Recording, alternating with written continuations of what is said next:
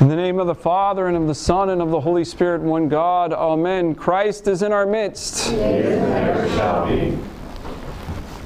I think that many people today believe that angels and demons are real, that they exist, but I don't think many people believe that those creatures have any power or effect on them or play any role in their daily life. Probably because we discuss them in the wrong context. So, for example, right, when a sports team has a really long drought and then they overcome that drought, like people will say they exorcise the demons. Like the team I grew up with, the Sacramento Kings, they didn't make the playoffs for 16 years, and then they made the playoffs last year. Oh, wow. And there was all sorts of commentary about how they exorcised the demons.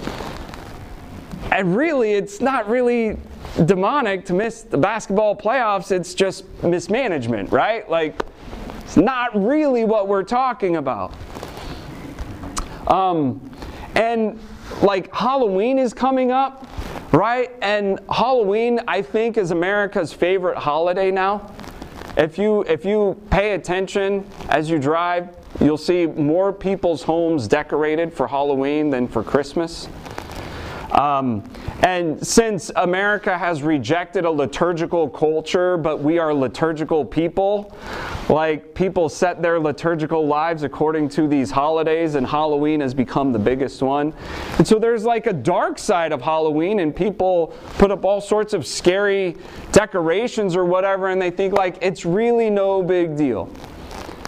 So, but demons are real. Demons are real. Angels are real. And today I want to get real about angels and demons. I want to focus more actually on demons and how they affect us and how we can deal with them. But it's good to know that demons are creatures. They were created by God. They were created good. They are angels, actually. And they are angels who chose to follow the devil who wanted to be God.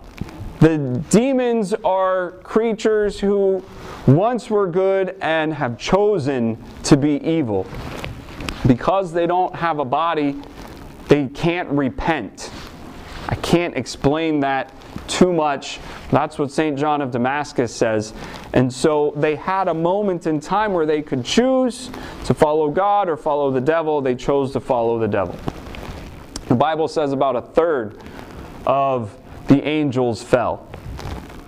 So demons are fallen angels. That means that they are circumscribed. That means that they can't be everywhere at all times.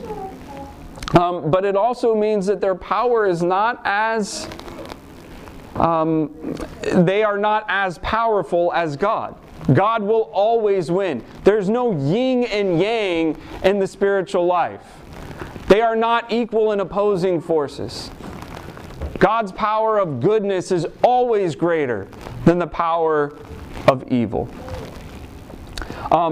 It's important to remember that demons are real and that they really hate you.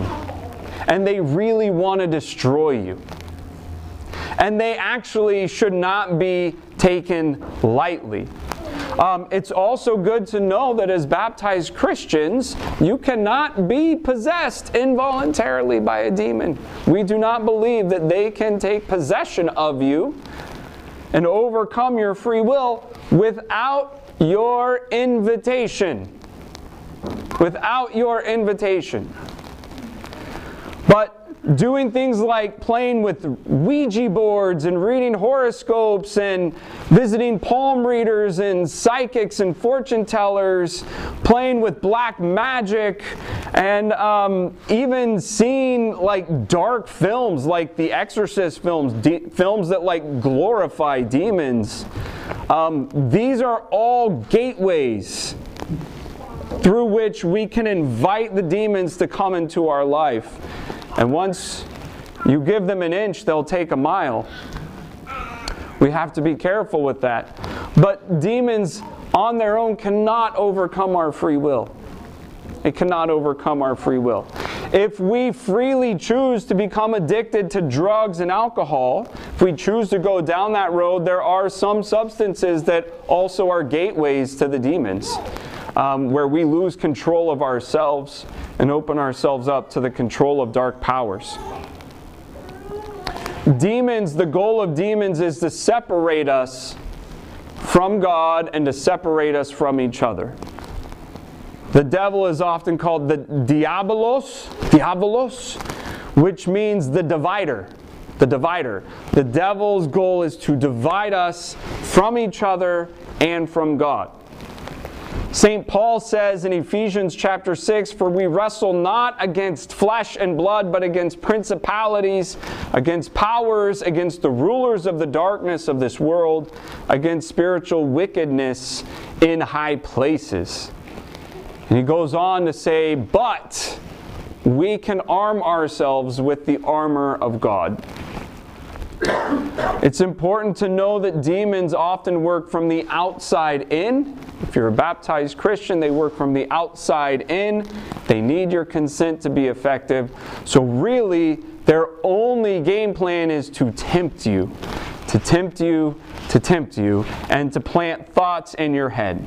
So they can't make you hate somebody, but they can plant the seed of resentment, which you can take and help grow and turn into a hatred yourself. Do you see what I'm saying? You see how subtle that is? But they work from the outside. You know, in many TV shows there's like the good angel on one shoulder, the bad angel on the other shoulder, and the person's like having this conflict. Which one should I listen to? Like, that's actually a pretty good image of how things work in the spiritual life. Baptized Christians are given a guardian angel. You are yoked a guardian angel at baptism to be with you all your life. And so the church gives us weapons. We don't have to despair, and we don't have to even fear the demons.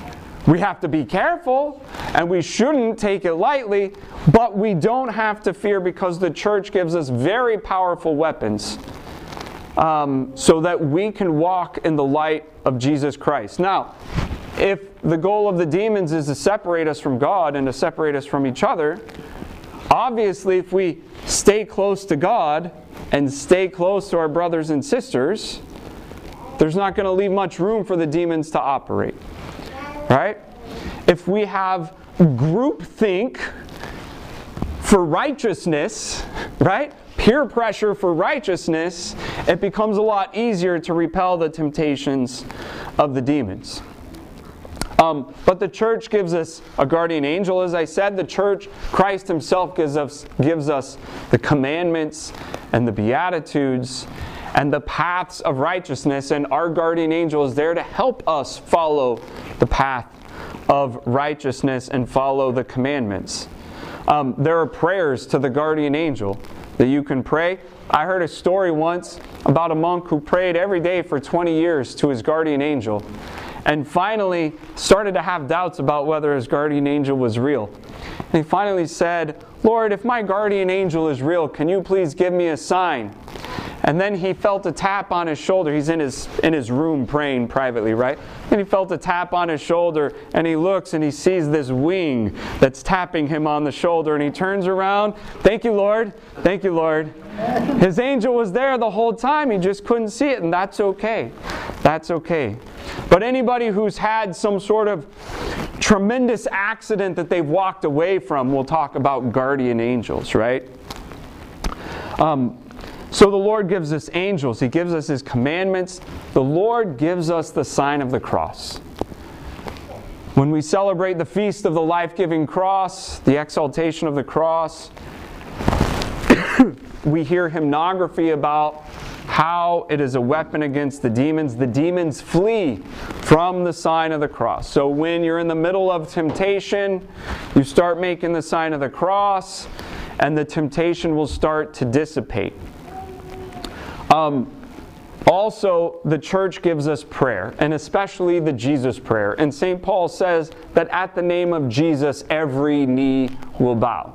He doesn't say most knees. He doesn't say some knees. He says every knee will bow. The demons hate the name of Jesus because they know that the name of Jesus has power, because it invokes and brings to the front our Lord Jesus Christ, and they have no power over our Lord Jesus Christ. So making the most effective thing you can do in time of temptation or in time of attack. Sometimes you really feel attacked, right? Sometimes you just feel like, man, there's something really strong working, and the best thing you can do is say the Jesus prayer while making the sign of the cross. The other tools the church gives us are confession and the sacraments, and especially confession, because the devil and the demons work in darkness. They work in darkness. They want you to keep everything hidden. And they want you to be like those pigs in the gospel story that just keep their head down. Have you ever been around pigs? Pigs always keep their head down. They're always playing in the mud, in the dirt. And I was told, if you ever take a pig and turn it over on its back, it's going to squeal, make an awful noise. Right? It can't stand to be looking up, like it's always looking down. And the demons, when you sin, they always try to shame you and say you can't turn to God. He won't forgive you. That is a lie of the demons. There is no sin that God cannot forgive. And there's no chance that He won't love you. But the demons try to keep everything in the darkness and everything kind of like hidden from God.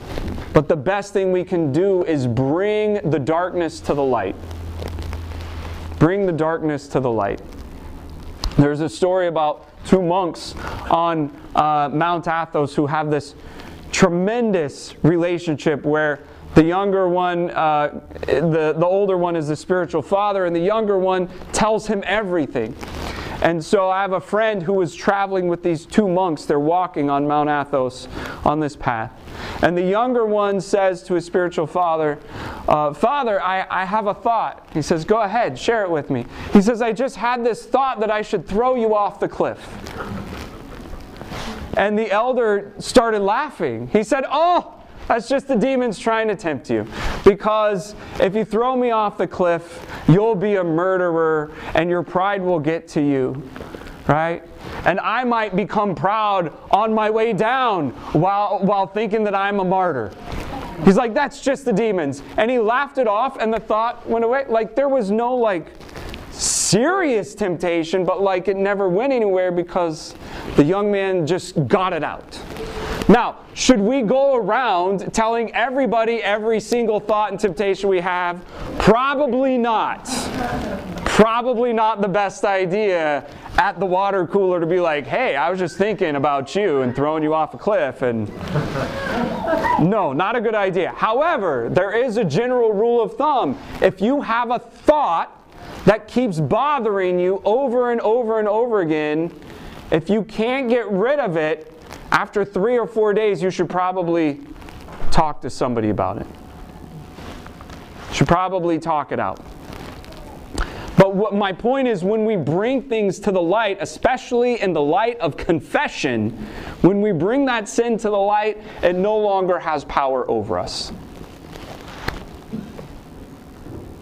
And the other sacraments are life-giving too, and the sacraments work by putting the grace of God in us to work from the inside out. So the demons work from outside in, but God's grace can work from the inside out.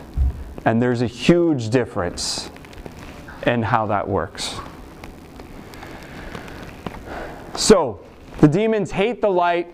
They want to keep everything in the darkness, but the best way to fight them is to pray and to bring it to the light, because once something is brought to the light, it loses its power, it loses its allure.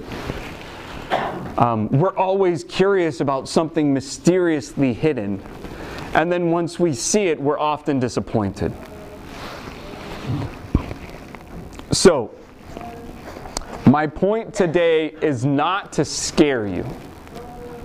My point today is to help you to be courageous and strong, not to be afraid, to be wise and to be cautious, to remind you that we should, the spiritual battle is real. We wrestle not against flesh and blood, but against principalities and powers.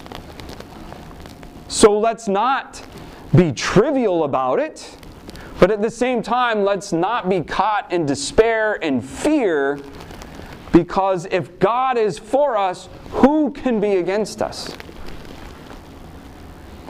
Our true power lies in our Lord Jesus Christ.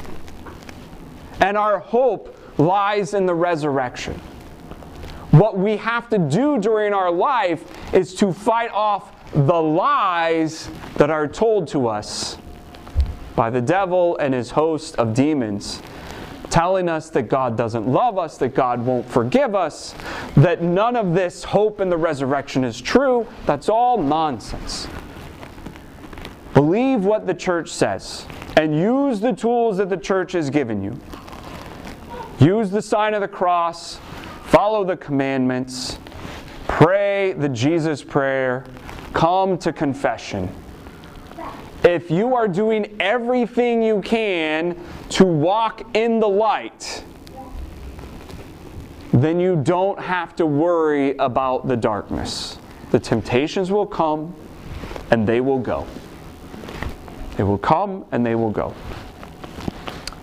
Brothers and sisters, may God strengthen all of us to live a righteous and holy life, to walk in the light of His commandments, and to love Him with all of our heart, soul, mind, and strength. May He give us His grace and fill us with His grace and love so that we have no room for any darkness in our hearts. And may we avoid the destruction and the abyss that the demons want to drag us into, and may we all see the resurrection to eternal life and spend all of eternity praising and blessing the name of the Father and of the Son and of the Holy Spirit, now and ever and unto ages of ages. Amen. Christ is in our midst. He is and ever shall be.